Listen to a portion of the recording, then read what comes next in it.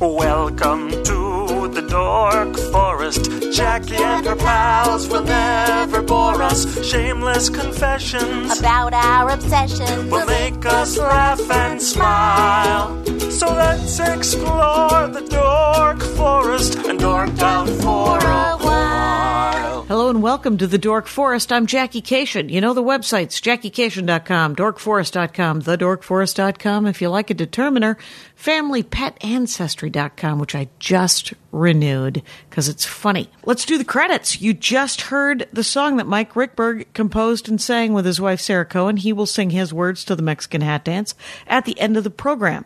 Patrick Brady's going to fix this audio, and Vilmos does JackieCation.com, the website.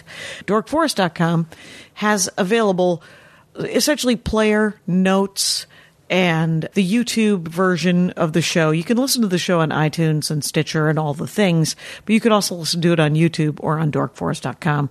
JackieCation.com has all my stand-up comedy information and the merch for Dork Forest. You can get t-shirts, you can get CDs, you can get pins that say Spooky Reading Girl or Meat Shield, but they are not available on the website. You have to email me, Jackie@JackieCation.com. There's also the calendar of my stand-up comedy to find out where I'm playing near you. If I'm not playing near you, talk to your local comedy club and request me. What the heck? There are also videos of my stand-up. You can watch my Conan. You can watch clips from my DVD and links to my other podcasts, The Jackie and Laurie Show on Nerdist, which is just about stand-up comedy. Anyway, there is also a donation button on both JackieCation.com and DorkForest.com. It's a PayPal button. All it is a way to donate to support the show. You can do that by using the Amazon banner, which is just a link to get you to Amazon, which supports the show. You just order like normal. It doesn't cost you extra. And you can use the donation button just to donate. If you don't like PayPal, you can Venmo me, Jackie@JackieCation.com. There is also premium episodes at thedorkforest.bandcamp.com, and those cost $2 a piece because they're live episodes and they cost me some money to put up. So if you've run through all the episodes, you can go to Bandcamp and get like 10 more. What the heck? So much info. I'm sure I'm forgetting something. Thanks for supporting the show. Let's get into it. Hey, it's Jackie Cation. I'm in my living room. You haven't been on the show in forever, Greg Behrendt. I think you had just gotten this place. Possibly 2000. Well, we got moved in 2004. Great, by the way. Yeah, we moved some of the boxes. Exactly. We moved some of the boxes. We painted that wall. Oh, wow. That's pretty much all we've done. That's what beautiful. They call an accent wall. It's real nice there. Is this place feng shuied? Is that the right color for that place? It is, I believe. Okay, I did get it feng shuied. Yeah. Susie Sorrow. Remember Susie Sorrow? Yeah, stand-up yes, comic? Of course, yeah. She was doing feng shui for a while. Wow. She came over to the house, let me in on my, she had a compass and everything. Doors pointed the right way and everything? Well, we didn't move. We weren't going to move the doors, so I didn't ask. Somebody looked at the floor plan for the house I'm living in right now, and eventually they just threw their pen down and went, I don't even know how you make this work. It's all wrong. Wow. I mean, we're just all twisted in the wrong place. Well, you're pointed in or bathrooms are in the, like there's just no. Is your timing? Are you sleeping unbuckled? there? That's where I sleep. Well, can you move your bed? I can't. That's really the only place where the dressers, everything fits. Yeah. And then I went, my life's going well enough. I mean, yes, sure. We could all use a little. I just was hoping for some input, and if it was easy to fix, I could have fixed it. And that's exactly what we did. At one point, Andy Ashcraft said to Susie Sorrow, no, we're keeping that. And I don't blame him. I mean, first she was off, like, he's my hero. She's a big fan. Yeah, I don't know if you know this about Feng Shui. We're just going to dork out. Let me just tell people, first of all, I'm talking to Greg Behrendt, stand-up comic, writer, very funny human. Obviously, you've probably heard of him. It's at Gregory Behrendt on Twitter. Mm-hmm. It's Gregors on Instagram because your last name is hard to spell, and I'm going to spell too difficult. It now. Behrendt. Yeah. It'll be in the notes, you guys. Okay, now, according to Feng Shui, bookcases should all have doors on them. Yeah. Okay, so already we're all screwed. It's untidy. There's no way, and none of our bookcases do because we aren't fucking Rockefeller. I don't know what. Right. But there's no sliding. I also don't have my own library, which I've not seen very many bookcased, like doored bookcases. I don't know anyone that's keeping their books behind something like a glass door. The whole point of books is these are accomplishments. This is stuff that I've done. here's a little bit about me that I'm showing you. These will Right. probably sit here till we move. Right. I actually just went through a lot of the books in this room because I did a cleaning episode, an episode with a woman who likes to clean. And so I spent 6 hours cleaning this room. It doesn't look like it now. Right. But just imagine what it looked like previously. Yeah. What I did was I emptied all of these bookcases. And I dusted underneath those books, which I don't think had been done. Do you read a book much anymore? Or I totally read books. You don't do it on the computer or in the... No, I can only reread on Kindle. I got to read the first time on a hardcover. Oh, that's great. Yeah, because I'm 100. But I was born 100, and that's the way it goes. Yeah. So our lives are complete. Yeah. I realize like how few books have come into our house in the last, other than the ones we write, very few books have come into our house. We went over to a friend's house. People that are very nice and very well, they're lovely humans. They had a little room off of their bedroom that they said it was like a little library. It had a bunch of bookcases built in. We ripped those out and we put in an elliptical. And Andy and I just paused and just nodded politely. Yeah. Because it's their space, it turns out. Yeah, and they can read on the elliptical. Yeah, Right? probably. They can put the thing, They or might someone even- reads to them. A lot of people listen now. They got an Audible. Maybe they have a nice Audible account. Audible's great. That's my new advertiser. Plus, I'm also writing a book for Audible, and I've done some voiceover work for My Audible. new album comes out on Audible. Your new album comes out on Audible. People, you should know that Greg Behrendt has written several books, and you have a podcast, which we've been trying to get me to do. Yes, we have. What Oh my is it gosh, called? yes. It is called Maybe It's You. Maybe It's You, because Yep. you wrote the funny book. That's right. That's right. We wrote, yeah. The name of the book is It Might Not Be You. Wait a minute. What the fuck? I read it. I had He's it. just not that into you. He's just not that into Yeah, you. yeah. It was huge. It was It very actually large. derailed your career for several It did years. take my career in a direction I was not intending on going. Beautiful. Yeah, sure. Very beautiful. Hard to find your way back, though. It's just a one-way. It was It's a a one-way one-way. trip. You're One-way like- trip to well, thanks. Can I get a ride back? Oh, no, you'll have to No. walk back. So I'm just now arriving back at comedy. Right, exactly. It's a left on Wilshire at 4:49. Is that okay? Yeah. No. Oh, Yeah. You can't do that. It's long enough that when people say he wrote, he's just not that into you, and they go, I don't know. what that is. Is that a movie? I think maybe, but Okay. and I think, yeah, but still. Yeah. It's I had God damn it. I've forgotten her name. But no Rangers are surprised because names they're like water. They go right through me. Oh, man. So it is the woman who wrote September. And she yeah. wrote Boogie Woogie. Allie Willis? Yeah. Allie Willis. Oh, So- the woman who wrote the songs, the Yeah. songwriter. Yeah, oh, the songwriter. Oh, she's incredible. Yeah, she She's wrote amazing. She wrote the Friends theme. She wrote the Friends. Yeah. And I mentioned the Friends theme to her, and she said, "Oh, I didn't like what they did there." And I said, "Did you cry to the bank every day? What happened?" Yeah. They play that thing 3 times a day. She said, "It wasn't that great of a deal." And I was like, even so.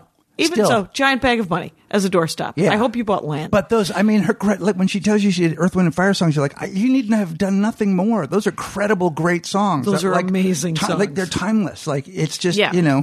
Oh, wait, are we recording? We are. Good for me. Oh, man, I've been Anyway, there, too. so Maybe It's You is your podcast. Yes. And I just want to get into your dorkdom, which has come out and felt kind of embarrassing to you, but Yes. or something or compelling in some way, shape, or form. When I did this show before, I can't even remember what it was, but I remember thinking, man, I'm not a very good fan of things. Right. I get excited, and then I quit. Right? I had a great relationship with Marvel Comics as a young kid, but then Sure. and the shift was that the where I was headed usually was somewhere where girls were. Okay. And my first obsession was football. I wanted to play Until football. what, you were like 11? I went all the way to about junior year in high school. I played football through high school, and I loved it, and I went to it. But my motives were always the same. It was like, if somebody sees me playing quarterback, then they're going to want to kiss me. or Oh, there out you go. with me. And so I said to someone, I go, look, to be honest, the one thing I know a lot about, the one thing I thought about my whole life, the one thing I sort of ended up doing was I was obsessed with women, and I think to a bigger extent, the feminine. Okay. Just always. Right. And we are in troubled times. Troubled times. Troubled times. So hard. So Yeah. it is weird to think, because the thing is like, I've always loved men. And Right. I have 4 brothers and a dad, and my sister Yes. we spent all of our time, they got all the attention. They got, nobody ever questioned their dreams or desires. Luckily, my father didn't care about any of us. So he was like, well, you should do that then. It was very supportive in a very sort of offhand kind of, no, you should, I remember distinctly, he said, well, you should live your dreams because I'm going to make fun of you either way. See, the thing I love about it, one of the things I was going to say to you, and that's funny that you said that about because while your father, per your stand-up, has his failings. Right. He's a flawed man. At the end, there's a certain amount of, there's respect. There's also, you seem a little bit delighted by him, even in his, like the way you retell his story is he's a person. Yeah. He's a person like anybody else, but there's some very male things about him that I really appreciate. And the last time I saw you, you talked about how you would ask a woman out, his idea about what's going on now, which is what I've always liked about your stand-up. It's just sales technique. Yeah, it's just sales technique. But it also has you can't be a salesman and not understand the right and wrong in people. You really have to have, even if it's manipulative, you have to have some sense of, this will make this person uncomfortable, and so I can't do it like this. No, right. No, the beauty of how my father does interact with women is that he has, like, I have the bit about how the definition of flirting is an interaction with another person wherein you make the other person feel good about themselves. 100%. Which is a weird, when I read that, it blew my fucking mind because I was like, well, I've never done that. Not on purpose, except for my dad said, yeah, you have. Every time you sell something to somebody, you're making them feel good about themselves for buying it. So if the thing you're selling is you, then that's what you're like, well, first of all, what you do when you hit on a woman is you make them feel good about themselves. You're like, oh, you seem like a good looking person.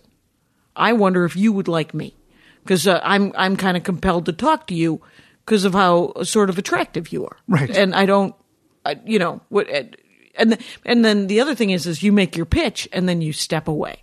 I mean, the thing about my dad is that it's a numbers game. That absolutely everything. It's so funny because, then all of a sudden people go, well, then you're it's hard to distinguish the disingenuous from, right. I always go, man, we were just animals. We're just animals with clothes, like with shirts on. Like we have, before I think sometimes my experience as a cisgender male is that, I just am attracted to somebody. Right. And my tastes are all over the place. But if I was attracted to somebody, I would come up and find some way to say, first off, I'm over there and you wouldn't know me unless I came over. And I'm going to say something funny or nice. And then I'm going to leave because I don't want you, I want you to have the option of going, never speak to me again. But also, maybe I piqued your interest, and if you look back my way... Well, that's it. I mean, that's where... And that is the difference between someone who is manipulative. And it's not that my father doesn't want to date absolutely every woman in front of him. He does. It's just that he also knows he's not going to get to. And the best bet is to initiate contact and then let it play out. And if it plays out in his favor, it's a win for him. But if it doesn't, then he's like, well, I gave it a shot. There's another girl over there. Look at that. You also treated yourself to the thrill of contact with any person. Right. There's human interaction. Yeah. I mean, that is truly what he loves, I think. Oh, my God. Me too. And I loved, look, you can do that with a same-sex bartender. Right. As long as you make somebody laugh and they feel good, you go, man, I'm fucking great. Look, I made that guy laugh. Yeah. Because it's also a skill that you might have of being able to, make people feel good about themselves without making it feel like, now are we best friends because I said that thing? Right. I mean, that's the other thing when my father would describe being in the Marines, he said, I loved being in the Marines. I was a terrible Marine. There was no reason for me to be there. But those guys were super cool. And I was like, I'm hanging out with these guys. And they loved me because I knew how cool they were. That's so funny. I have to tell you, that's the second time I've heard the very same story about the military. Okay. From this friend of mine that told me he's like lives in San Francisco. Like he goes, but I was in the military, and you hung out with those guys, and you felt like, wow, you were really a part of something. Yeah. Big, which for me too was sort of part of that. That's that interaction. Groups also that by association build up whatever perception you want the world to have of you, especially masculine groups. When I grew up, that idea of I'm playing football, so I've confirmed my masculinity. Okay. Even though I'm not good at it. I don't like being hit. I don't like when guys talk negatively about women. I really have blanched at that for whatever reason. Always. Like, it's not that I am above being, a comedian or saying something dirty or stupid. For the most part, though, I'm like, that feels angry, or it just doesn't. I feel like you don't know. That was my thing when I was a kid. I was so obsessed with women. Mm-hmm. Just before I even knew what to call it, I just wanted to be around all my girl cousins. I just wanted to be where I went over to I made a friend next door because I wanted to see his sister's room. Okay. I wanted to go in a room and know what was in there. I'd want to know what was in women's rooms and their minds, and it was really and because I grew up in a very divided time, right, so I'm 55 years old, so watch a Mad Men just to see how we were literally in other locker rooms for the Porky's and Animal House and Caddyshack and the things that were accepted and the things that were encouraged were very different. I mean, they're enormously and hard to look at now. Where you're right, like, oh and my the steps God. forward, and it's why when a guy like Kavanaugh, or when a guy who cannot admit the errors, it was like, you can tell me it's a different time, and you were a child, okay? So you're saying you did that, and the thing is when I was 15 years old, there were the two times like an old guy kissed me once, and when I say an old guy, he was probably 30, and I met him at a party. And how old were you? 15. Oh, 15. Okay, yeah, so and he that gave is me old. it was old. Yeah, that demarcation at that time is old. And he was gross, and he was like, he had given me a ride home from I was just hanging. Well, I was 14 because I was hanging out with a friend of mine whose parents owned a bar in Milwaukee. Mm-hmm. My parents were like, "Why are you hanging out with that woman? She's nuts, and her family is gross." And I'm like, have you looked at our family? Anyway, so, but they were just more white trash than we were, right? Mm-hmm. And because they owned a bar, but I wanted to be where the bar was desperately. So, I hung out with, I think her name was Kathy Benoit. Mm-hmm. And one of the guys at the bar said, and South Milwaukee, Wisconsin is 2 miles square. And so I was like, well, I'm going home. And this guy goes, I'm leaving. You want to ride? And I said, sure. And so he had a Harley Davidson. Now, my mother died when I was 7 on a Harley Davidson. So we're like 2 blocks away from my house. And I was like, this has been really fun. You're going to have to drop me off here. Because if I show up with an old guy on a Harley Davidson, everyone's going to lose their fucking mind. And I only thought that they were going to lose their mind about the motorcycle. I didn't think about the dude. And the dude goes, all right, the ride costs a kiss. And it was my first kiss, and it was gross. Because he was a smoker. Wow. And he just like French kissed me, and I didn't know what it was. And I was like, well, that was something. And so then I go home. But it was a thing where he took advantage of who I was, a child, a girl child. Right. But it was like, if I talk to that guy now, like, he's probably, like, I'm 53. He's got to be 73 years old, right? Right. Or more, right? Like, pushing 80. He'd be like, no, that was gross. Like, he might go, yeah, I did that, and that was gross. And, like if he were an adult human. Yes, it's possible to say I didn't understand the implications of what I was doing then. Because everything was given to me. I'm in a fishbowl where everything is given to me. That's my fucking castle. But only by clues and never by direct. Nobody handed you a 20 and said, this is all yours. Everyone just, it was just it was. What? But nobody said to you, there was no education about any of it. No one explained to you. There were manners. And we were it was all based on women waited until then and this. And so they're the girls that gave it up and the girls that didn't. And they were nobility all these sort of. And chivalry. That's right. And white men never had to, the truth about white men is they just didn't understand really until recently, first off, as we go back and look at entertainment, everybody that wasn't a white person's thrilled they weren't a part of. Like, well, I guess I didn't really want to be in that at all. I mean, it's, I'm making fun of them, but right. But what I don't you're want saying that is people how didn't bad want it to work. was. Yes, what they would have had to have been a part of. Those things that you just mentioned. Well, those movies. The woman who was Mamie in Holiday Inn, the Bing Crosby. Who else? Fred Astaire, maybe? Cary Grant? Yeah. I forget. Anyway, so I watch it every year. But there's a scene in blackface, and the woman who plays Mamie is Bing Crosby's housekeeper. And I looked at her career one time. She literally could have played Lady Macbeth. Her training and her... Right. But she was like, no, I would like to work. Right. So she took a job and Bing Crosby employed... He tried to put... as many black people into every movie he did. And he only got like 1 or 2 roles, and they were always shitty roles. But he was like, here's $100, Right. So he also beat his children. So, I mean, everybody's human. And I think that, but I think you're right about the learning curve is very steep right now for dudes. Look, I'm not defending anybody, but without us looking at how we got here, you can't, like, people, the thing I really sort of blanch at is the, like, when the conversation has to stop. Well, that sounds like an excuse. Well, that's what an excuse is. It's a series of steps that led to a decision. It doesn't mean that it's right. But if we don't know, like, look, Harvey Weinstein is a monster, right? Yeah. Kevin On Spacey, purpose. monster.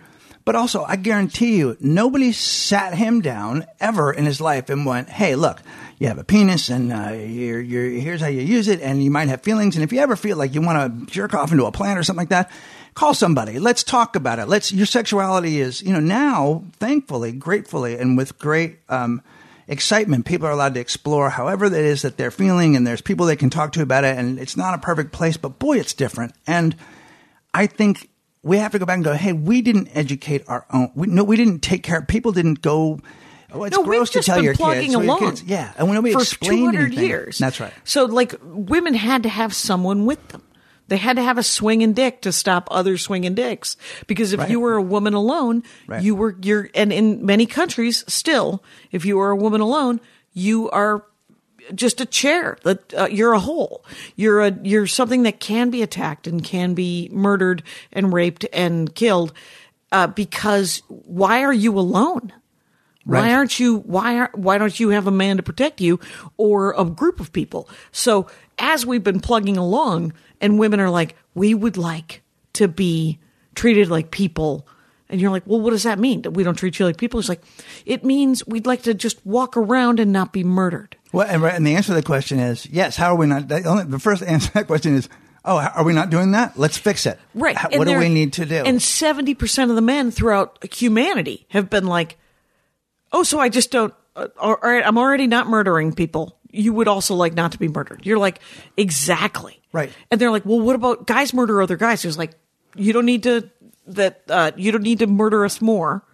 You nailed that. Right. You're just, and so, but and in the 70s when we grew up, it was very much the whole women's liberation and we're like, well, you should treat women like men. And so there was a lot of it was a changing time when the protections of the manners and the chivalry is dead. How many times do we hear that?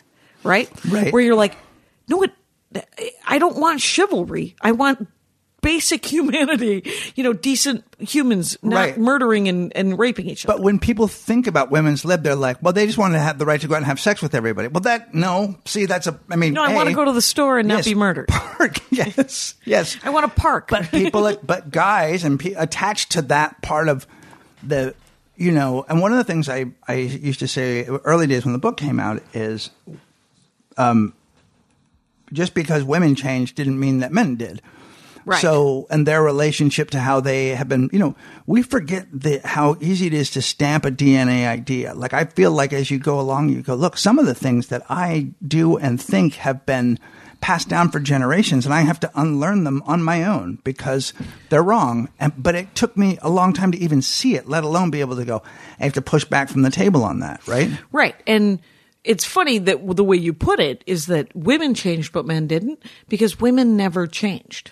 We were always people. 100%. But the weird thing is, right. is the perception, what we did was Chinese water torture on dudes going, no, seriously. Right. And, do you know what? Bitches, man. We're very naggy. Anyway, but we've been doing it for 11,000 years. Right. And eventually we're just like, we've gotten in 1850, we got 12% of the men in the country of the United States of America to understand, or Great Britain, we would like the vote. We would like to be able to ride astride, right? Or ride a horse normal. We'd like our own carriage. We would like possibly jobs. We'd like to learn how to read and write. And 12% of the men in Western culture were like, okay, sure. And then in 1900, it was 20%, right?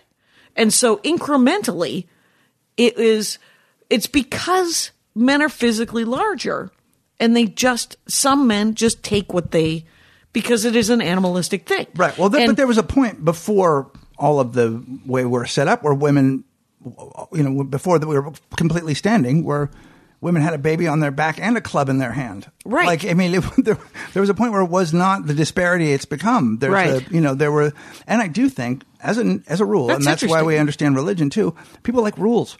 People want to know, what am I supposed to do? Right. And so I think when I say women change, it's because that's how people explained it to us. Women are changing, and you go, okay, and then you go, no, that's what they're calling it, because they need to get out from under the oppression of this sort of, this is how it's supposed to go for women, and this is how it's supposed to go for men. It's true. I mean, the boundaries and the defining of things helps everybody needs to some extent a lined, ruled spreadsheet of a place to put everything. Right. I do think there are genuinely white men of all, and also men just in general now, of like, okay, so what is okay? What is an abuse of power and a genuine connection in a workplace where one of us works above the other, and so like, are they taking advantage of me? Am I taking advantage of them? Men are already not doing very much as it is, because it's just the way it's evolved. And also I think men, the GNA stamping, there's not a lot on the man front to do anymore.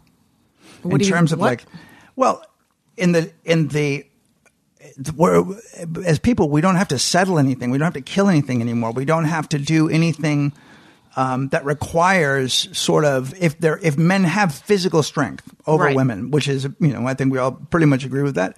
That is useful. That is a useful thing. You will traditionally has been right. That we're not going to be carrying a child. We won't have everything that goes with that. We don't have your mechanics. We have ours, and ours were useful in that. Like, I have strength, I have size, I have speed. Maybe, not all, and we always know it's only really a few, but that sort of is a paradigm. Like, you're like, okay, that I understand. Right. And then things got defined by that way for sure. Right. And then we kept that in place when when there was zero need for it. Right. When the wheel was invented and all these things. But and then it was like, the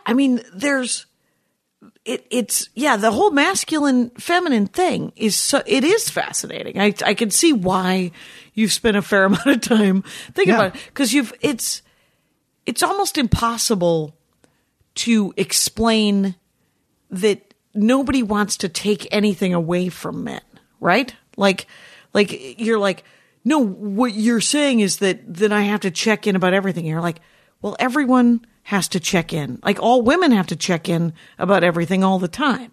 I'm not trying to take away it's like the law of abundance. There's plenty for everyone, but there is, to define it very basically, there is manners. If you got to define it that way, women check in with men all the time. Is it okay if we do this? I'm thinking of doing this. Is that interfering with your, like, if you're That's in a so funny. That's the opposite in my relationship. I'm always like, I check in with. Right, you check in with your partner. I check in with her all the time. I just don't go do things. I really don't. And Amira can go do things, and I'm like, well, that's what she's doing. Right. Well, it's not. I don't check in with him like if I'm like I literally. all I'm not checking in like my movements. That would be Yeah, of course. right. That feels weird, but it No, but it's like the things where you go like. but if we're doing something together, if Amira just doesn't show up in the evening or the girls, they went somewhere and they didn't tell me where it was, and that's okay, and I don't have to know. If I don't come home, I'm like, is it okay? I'm out. I'm going to be out for a couple hours, and I just letting you know.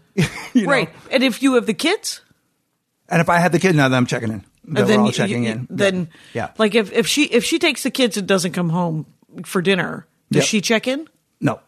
But if you go out with the kids and you don't come home, I've checked in before I left and on my way, and usually once from dinner. Okay, it's that's good. I like whatever you're doing, quite honestly. But that's not what I'm talking about. Because I was talking about like in relationships, in the whole sort of sexual, the psychosexual kind of thing, right? Where you ask if you can do something, and like because I read a fair number of romance novels, and especially since November 7th, 2016, I have been thousands of dollars spent on romance. Is that right? What was it? What, just constant. I'm writing one for Audible, and so it's.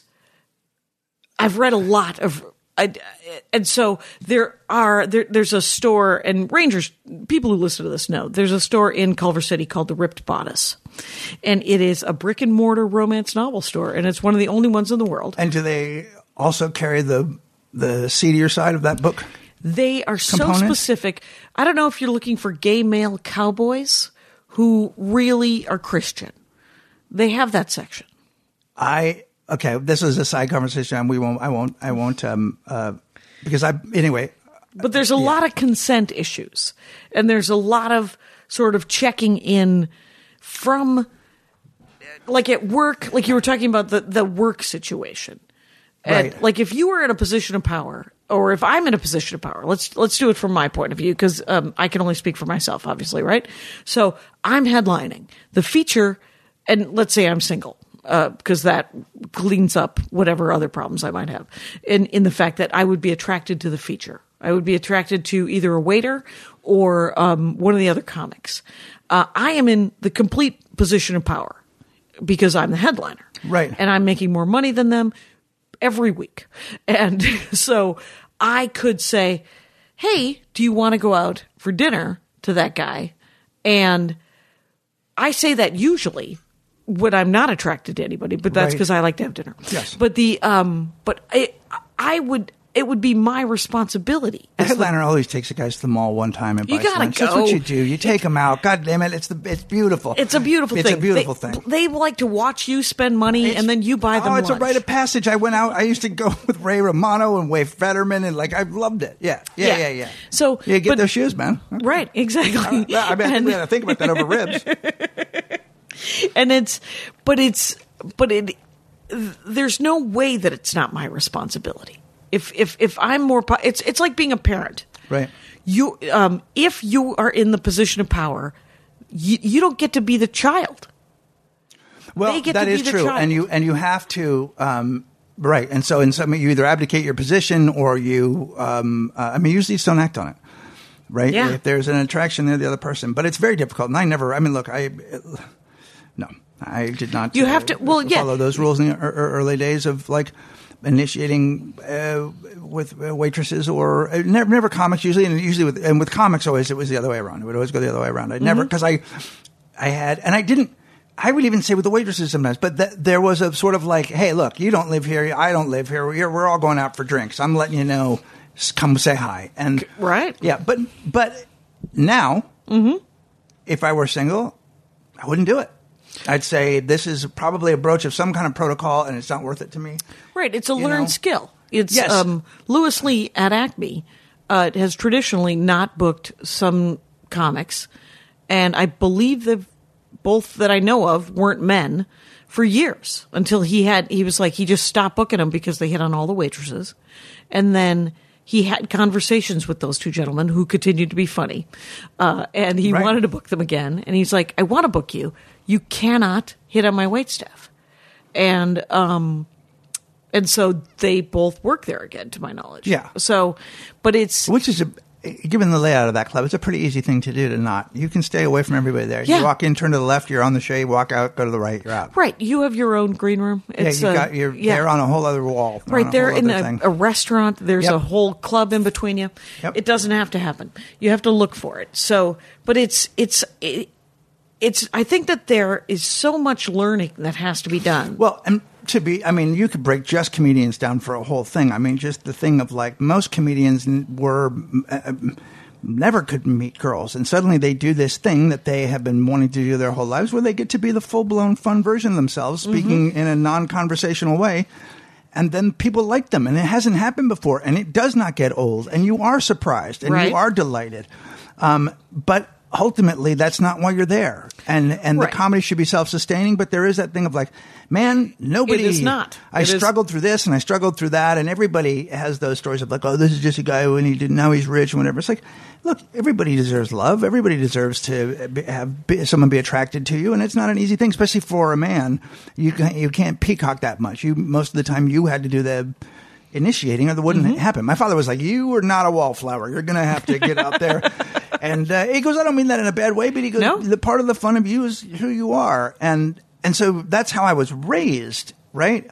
So now we have two 16-year-old girls, and I just stand over on the side and go, if anyone...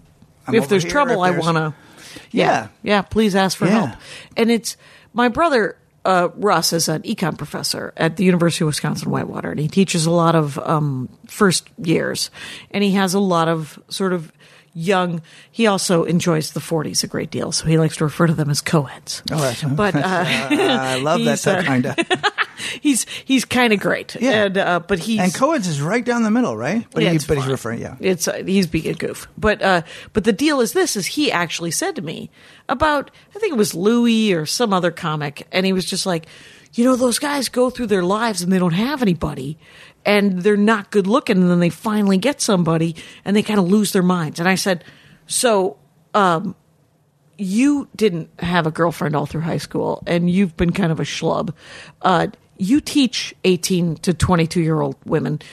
Do you take advantage of them? And he's like, no, but I'm me. And I said, yes, not a monster. You are someone who, and it's not like he was raised any differently. Like he was raised by our father, which means lightly. Right. Very, very, there was light hands on the reins. Older than you? Young. Closest one to you in the family? No, 2 up. Okay. But the thing is he's not that guy. To some extent, there is nature, and to some extent, there is nurture, right? Yeah. And it is not in Russ's nature to take advantage of someone weaker than himself. It's in his nature to berate them into rising to their full potential, and then they either make it or fail. He's a grump, but he's not someone who will take advantage, and that, I think, is nature. I mean, I think to a certain degree, it's also what you. Sometimes what you grow up with is you're smart enough to go, no, thank you. Right. And sometimes, like my father, I've never heard my father, and I mean this sincerely, like he just didn't make sexist jokes ever, and he loved women, but he didn't talk about it a lot. But you could just tell he just loved that. He was an admirer. He loved my mom. He was faithful to my mom. But the second not long after my mom passed, his dance card was filled. That's nice. But my father never made sexist jokes either, and he was not faithful. But he was always super clean around us. There's no. He was never gross. He was just an adulterer. Right.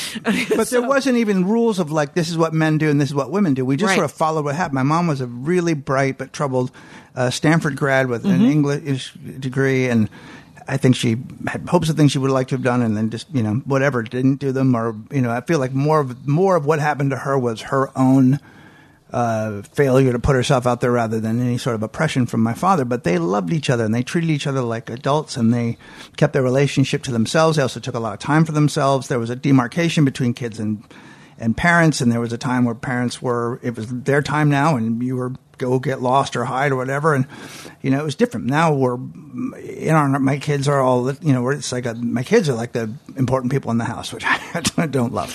And I love them. Yeah. But because it's hard to ask for that old dynamic of, no, I want to sit at the head of the table. I want to be the head of the family. I'm the guy. And it just isn't, you know. So those structures, as they begin to fall apart, I think men go, I'm not sure my place. Like, I genuinely don't know. I mean, I think there's a kind of like... Oh, there's a lot of confusion. Right. Sometimes you see somebody who gets to be just one sort of solid thing in a movie and you go, it was just so much simpler. When, you know, this is what was expected of you, this is how you were supposed to behave, and this is how all boys behaved. And you're like, well, I agree with that or I don't. But, you know, and that isn't about, to me, that it isn't even about like gay or straight or whatever. It's about sort of owning your place in the world, the gravitas in which you do things, and sort of doing what you expect of you, regardless of whether it works for anyone's gender. Right. You know, and that's a tough thing because you're right. Women never said back down. They just said share the fucking space or get out of the way. Right. It's very much it's understandable from my point of view. It's understandable how much confusion there is among men, and how. Because I feel like I've been explaining it forever. Right. And I will continue to explain it. And more men are hearing it. Yeah. And it helps. The internet definitely helps because it amplifies it. You know, previously, women would go one to another and say, avoid that guy. You know, that's a good guy. This type of thing, right? And now we can all, to some extent, complain and laud different men all at once. You know, but and one of louder. the problems is there's nobody saying. So yesterday, my daughter and I were talking. There's a musician named Teddy Geiger, okay, who was has transitioned, okay, and I was trying to explain. I said, here's a picture of him, and I kept saying him because I knew him originally. I just found this out a couple days ago. And she goes, you know, and I'm like, that's how they were, and this is how they are. Right. And so we're having that conversation, but like, should I have had that conversation on panel somewhere? And it's hardly egregious, but that's that thing of like, hey, like, hang with me while I'm learning. You know, It's that Bill Burr joke of like, you know, the Caitlyn Jenner thing is like, if your buddy walked out and then came back and he was a woman, wouldn't you have a minute to go, fuck, wait, what's happening? Right. Let everybody sort of. It's already assumed that you're like not getting it, and you know that you're coming from this position of, and you're also like, it takes a long time to learn things, to relearn or understand. Right. And all the trans people that I know are understanding of that. And when I say all, I'm it's talking never about them. 3 humans. Anyway, but no, I know. And the they and the changing of names and the learning curve is very steep. And it's pretty understanding that it's going to take a second. There's a great line at the end of Deadpool, the first Deadpool movie, where the actress, the girlfriend, sees Deadpool without his mask for the first time. Yeah. And she said, well, after a certain amount of adjustment and a lot of booze or whatever, that is a face I would allow to sit on me. So it's a beautiful Deadpool. Yes, it also wrests all the control away from him to her, and that movie, and it's like, it's not really it's anti-thing, is one of the best romantic comedies that's ever. It is 100% a romantic comedy. There's even the Notting Hill sort of winter to summer fuck thing where they and it's fun and it's and cute. They cut that out of Delta. But they built it kept in such all a the way. murder. Yeah, and he's a guy learning, and this is to the depths to which he wanted to. Actually, Deadpool is an excellent example because the entire plot of Deadpool is narcissism. Yes, is entirely about trying to get his looks back.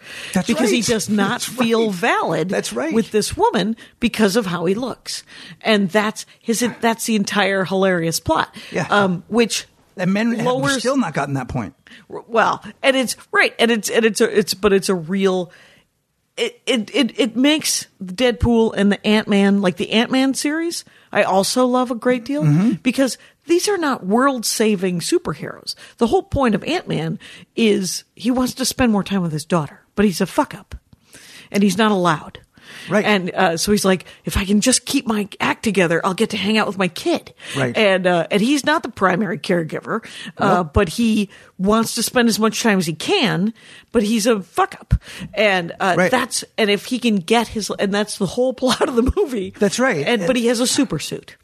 And he has a super suit. Yeah. And a couple of idiot friends who are fun. And there's a look, which those two movies actually are great explorations of masculinity. Oh my God. And then my daughters, for whatever reason, who have exquisite taste, they're like, we'd love to watch Mad Men. And I was like, I cannot watch Mad Men. I will only watch the ads on Mad Men. I love all the advertising stories. Yes. The regular stories, like the scene where she litters, the scene with the abortions, the scene, the rest of it's just brutal. Well, there's really brutal parts of it, but when you watch it, it is the end of it's the beginning of the end of that kind of thinking. The men are all failing, and they're falling one by one, and Peggy, who is the virginal whatever one, and then Joan, who's the quote unquote, the tart. The tart. They're both succeeding. They're finding ways to succeed, and they continue to succeed despite their setbacks. And Peggy, it's really Peggy's story in a weird way. Don is, pathetic. Yeah. And it's a real incrimination of what that was and how it all fell apart. Roger is a dinosaur before the series is over and lost, and they're sad.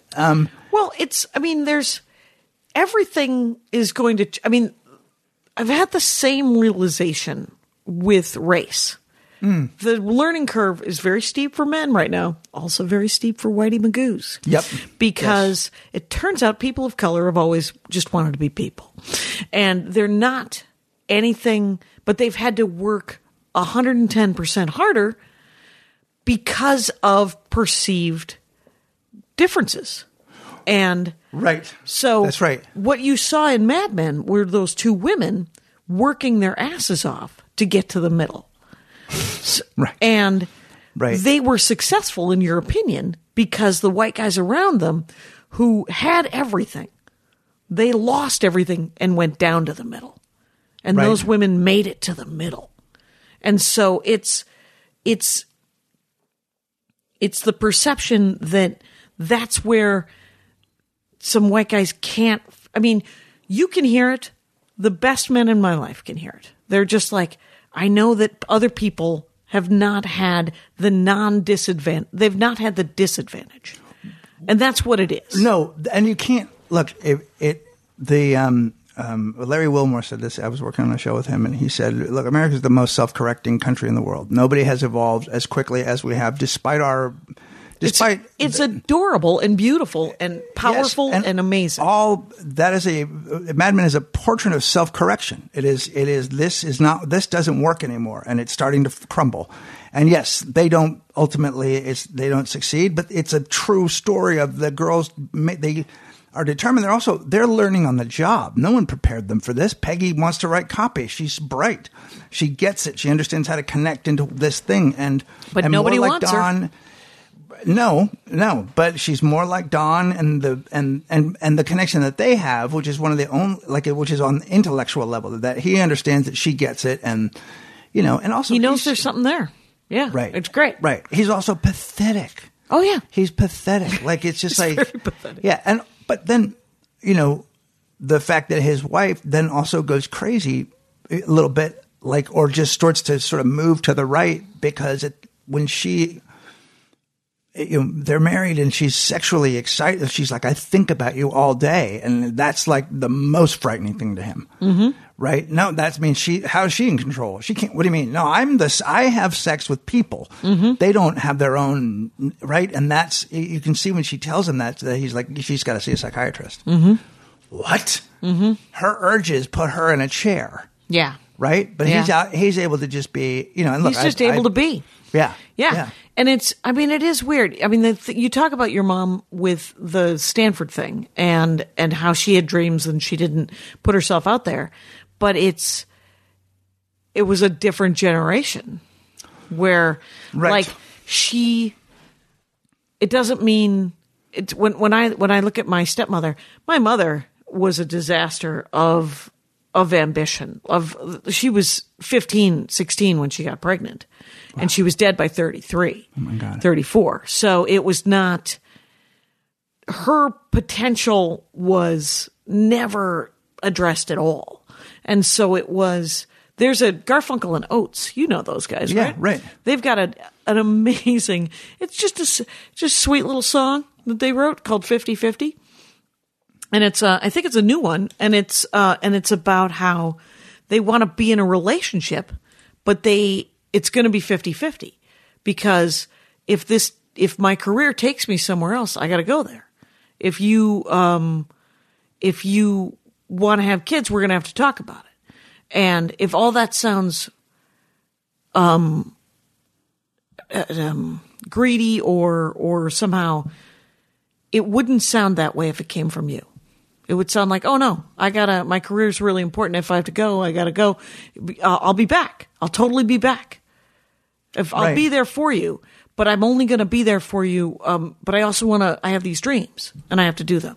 And it's it's literally just a tiny nugget of a song. Like it's light because they're on the ukulele and they're just, and their stuff sounds light, but and they talk about how their dreams might not have been to have kids. And she's like, well, I don't know, my mom. And Ricky looks at Kate and goes, all the moms. You don't know. All the moms. And Right. she's like, all the moms? He's like, yeah, all the moms. I'm sorry. And because we don't know and we'll never know. And it's water under the bridge, Right. But 100%. when I think about the 25-year-old women now, we're in a golden age of young women comics. Like have you seen 30-year-old comics right now? It's just in general. Like there's every week I see someone and I go, God, what am I doing? Why am I?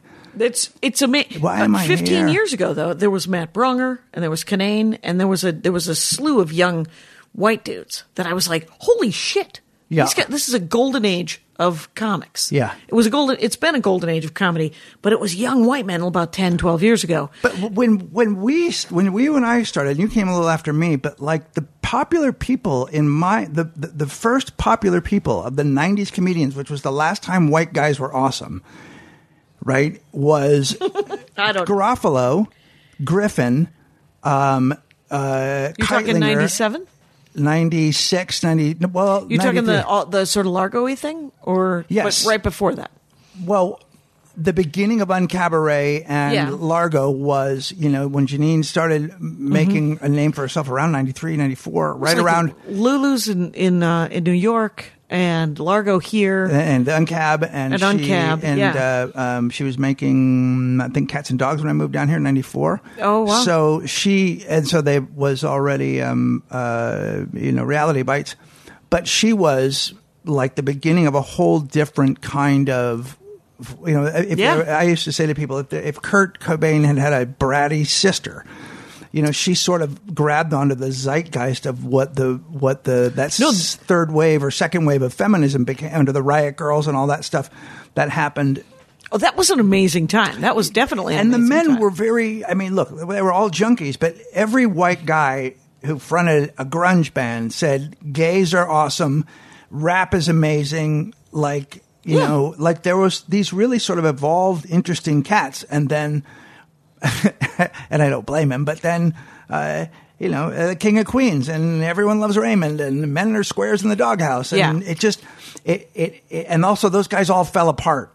And that sort of, they never became sort of leaders in that way that like you need men out there at that time.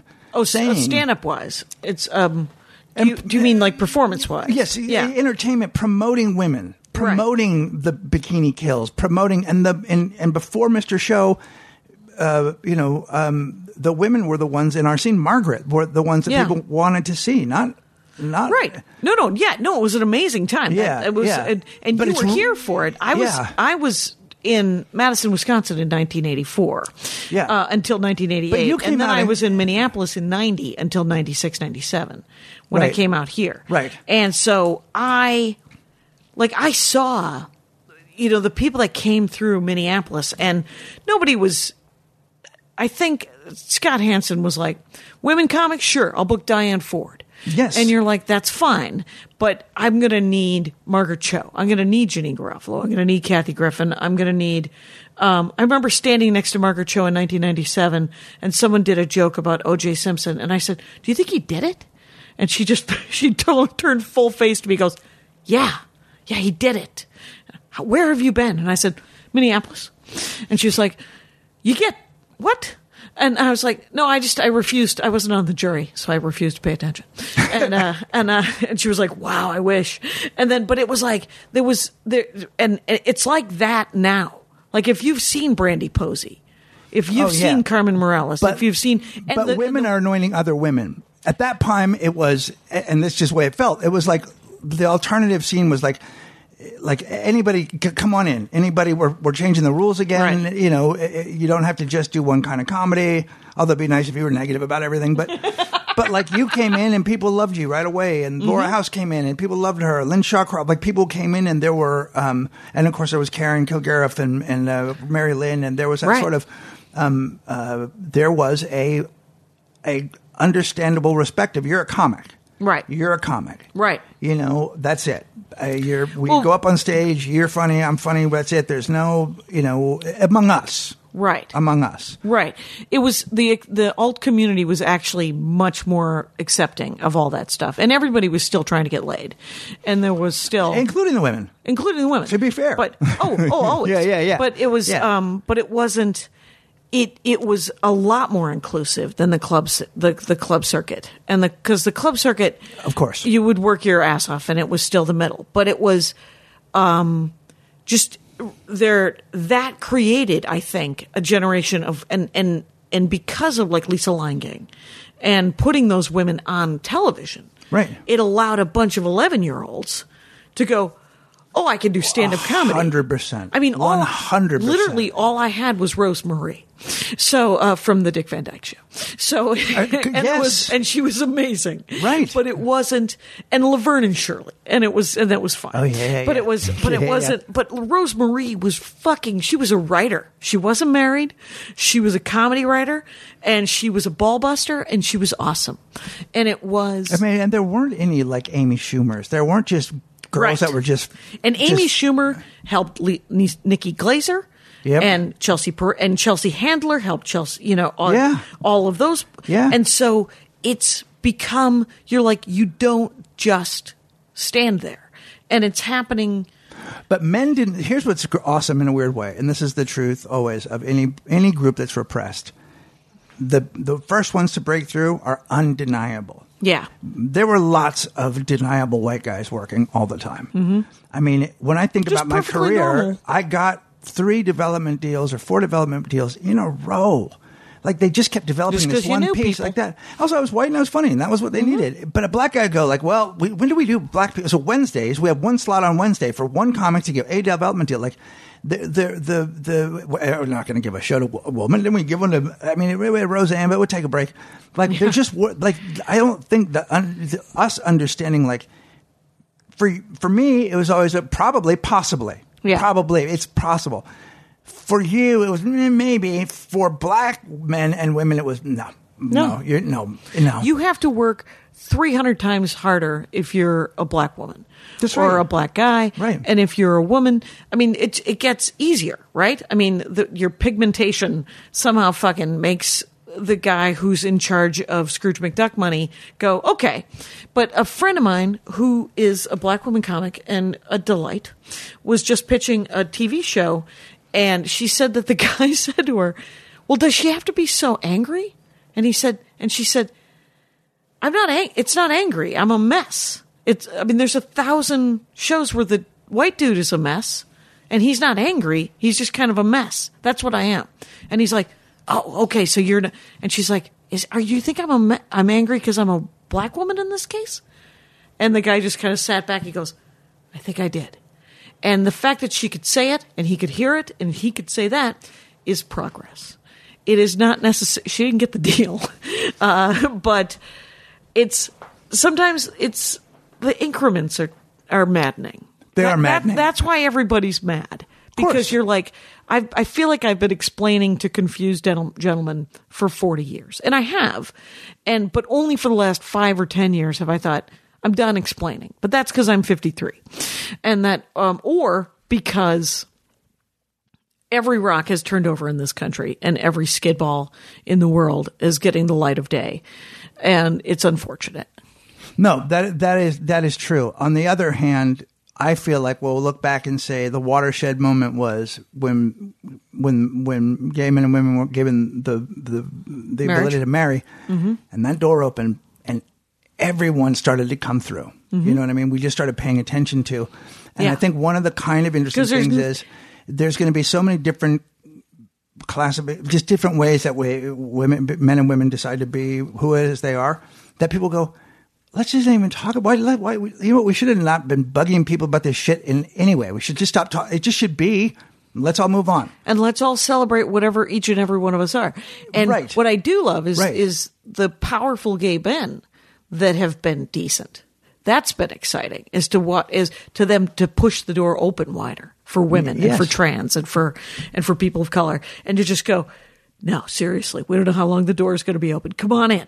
And, it's sort of a Queer Eye, even the change of that show from the last Queer Eye to this Queer Eye is exponential. It's funny, isn't it? Yeah. it's funny. And I love those. And that was a really good thing, too. It was good, too. But those guys had to be there to be the whatever. Now you look back at it, it's a little, like, could you imagine if there was a show with just all black people? She had to be white. Like, it is a stereotype. On the other hand, those guys explained that to people who didn't understand it.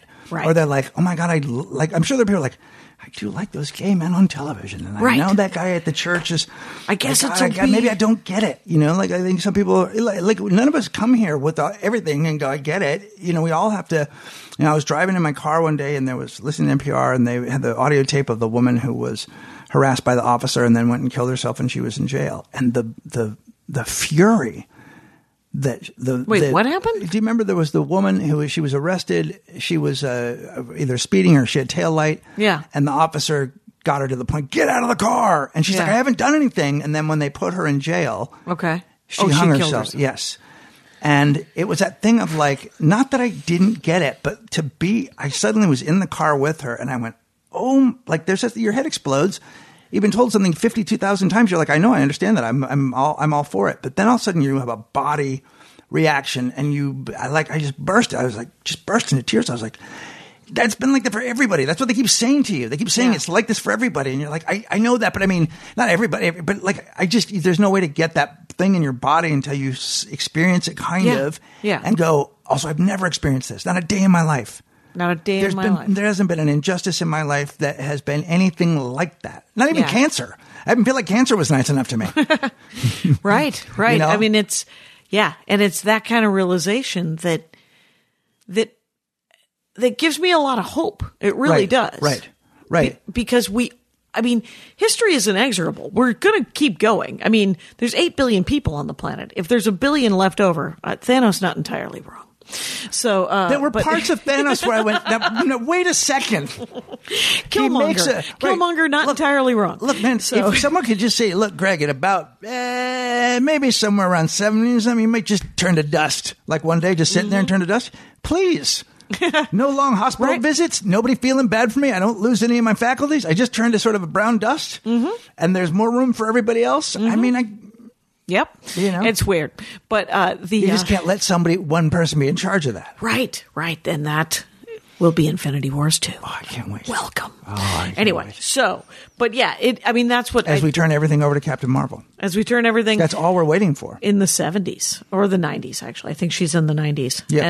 Yeah. I'm really looking forward to that. That looks awesome. But that's the whole, that's that thing of you start to see this trend. I don't know if you watch Lost in Space, but in the original, I actually believe the women stayed in the ship and cooked when they were on planets, and the guys went out and did stuff. Yeah. And in this one, the guys are nothing but accidents. They're constantly fucking it up for them. The women are making all the decisions. They're from young kids like that.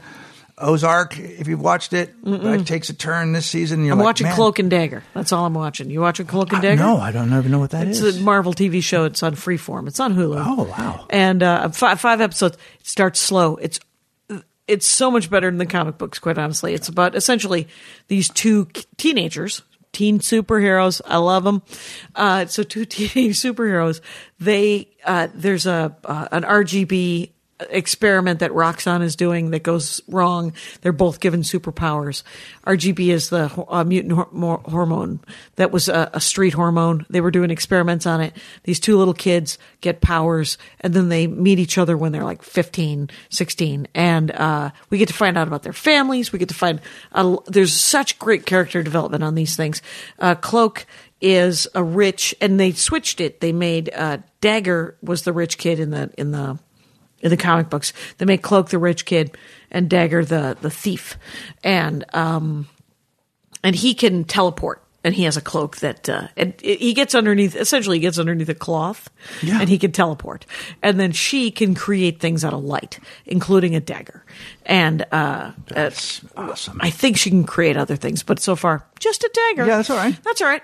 And, but they are, it's compelling. It's compelling television, and of course, it's Marvel. I like it. I love them dearly, and I'll tell you. So here's a story from young. So, even in comic books, I loved Betty and Veronica. Mm-hmm. Loved them. They were just girls. They were just girls, and I loved Gwen Stacy. I read those Spider-Mans all the time. All my cousins had them, and so they were laying around. And when Gwen Stacy died in that comic book, for days I was like bereft. Yeah. And I'm like, I was trying to explain this to my wife. I'm like, nobody died in comic books. They just didn't die. But especially and that it was his fault. Yeah. That while trying to save her, I mean, she would have only been there if not for him. And then, but her neck snaps when he hits her with the web, and it breaks, and he pulls her up, and he doesn't know she's dead, which is always that horrible scene. And I was just like, for days, I couldn't, and I was like, I just couldn't get down with Mary Jane. But I loved Gwen. I loved that whole. Who wrote that? The Gwen Stacy dies. Any idea? Offhand? I'm brain farting his name. But Stan Lee was out of town at the time, and he didn't realize what he'd said yes to. And when he got back, he was furious. And well, he should be, because the thing is comic book writers will often kill a character, so that the writer can be immortalized. I'm the guy that killed Superman. I'm the guy that killed Captain America. He wasn't their normal writer, and there's no reason to kill Gwen Stacy, and there's no reason. Yeah, you want to. I'm going to argue with you that there is. Well, there was a reason. I'll tell you why. Oh my God, this can happen in comic books, which is just like when they start offering people on Lost, and you go, no, that's a series regular. This isn't like a procedural. That guy can die. Also, the humanity and their frailty. In the DC comics, they felt like post-World War II. Look, our world, we're going to all be okay. Look at all these superheroes we got. I mean, they'll get their problems, but they'll all be fine. Here you're like, this kid who's barely a superhero in a costume loses his girlfriend, and that's possible, and it's his fault. Right. And that's frailty, and now he's a broken human being, just like Tony Stark's a broken human being. How old were you when you read it? 10. Yeah. Came out in 73. Fuck that guy. That's what I say to that, because the same with Infinity War. Yeah. When Black Panther disintegrates. Here's some spoilers, guys, but it's been a year. It's been a year. Black Panther disintegrates and Spider-Man disintegrates. Black Panther disintegrates. A guy in front of my friend Lee at the movie theater, just an adult black man. Black Panther disintegrates. That guy, Lee told me, he said, that guy jumped up, he hit the wall. He just walked over to the wall and just leaned against it, and Lee watched him just breathe. He was like, no, fuck it. And the thing is, Black Panther, he's not dead. He's coming back. He's got a 3-picture deal. Yeah, sure. He's a comic book hero. Yeah. He's going to be back. He's going to be back. The other thing is, they killed Spider-Man. There's anecdotal children sobbing. I'm like, okay, that's not what this is supposed to be. Yes. Yeah, so I've heard there've been some op-eds on the torture porn of this. I mean, right, the torture porn of, you want to make Daredevil where Kingpin, a TV show for an adult. Right. I'm okay with it. little scary for me, but I'm old. I'm an old soul. I would have been okay with any of the older dudes. I would have been like, I thought Tony Stark was going to go. How many more seasons is he's got to be 55, 60 there? Yeah. And I'm sure he's probably like, look, it's been a good run. Let's not make it bad. Let's not make but the other part of it that was so, I mean, it's hard to know what to do with those things, but it almost was this small lesson of, here's this place that's just where Black Panther and all these people are like, they've got their own conflicts, and you invite a few white people over and the whole thing goes to shit. If one guy you invite in and then they all come over, and now we got to help Steve and his friend, and now we're giving the white guy a new arm to fight with, which he could turn on us, and now our whole thing has been wrecked. Well, Vision, of course, is a synthoid, but right. But of no race. But I see where you're coming from. You're not wrong. Yeah. Captain America. Martin Freeman comes over earlier, and then and then Captain America's there he gets his shield from this. A little bit like white, and there it is. Did you see that shield though? The tiny click, and you're like, what's with the tiny click? Did you? Because the shield is first of all, it isn't round. I don't approve. Second of all, it has this thing that has the tiniest like X-Acto knife comes out of the top of it. Yeah, we're like, what's happening? I don't. Yeah. Why? Yeah. We've totally run over, by the way, because we weeded off into this. You didn't even get to tell me really about your childhood. I was obsession. so happy with what we discussed because I have wanted to discuss this with you since I saw you do stand up, and I know we have this in common. And I also love any discussion where I get to talk about girls and learn. Yeah, no. This was fascinating, though. It genuinely was. So I have been talking, Rangers, to Greg Behrendt. It's at Gregory Behrendt on Twitter, and it's at It's Gregors on Instagram. That's right. And the podcast is called Maybe It's You. Yeah, Maybe It's You. And it's Amira and I. Yeah, it is with the lovely and talented Amira. Yeah. So thank you so much for doing the show. Yeah. And Rangers, you know the rules out there. Take care of each other. My hat, my hat, my hat. They're dancing around my hat. My hat, my hat, my hat. Well, what do you think of that? If it looks like a Mexican hat dance and it sounds like a Mexican hat dance, it's most likely a Mexican hat dance. So take off your hat and let's dance. Yay! Oh my God. Why don't we just call that as the end of the show?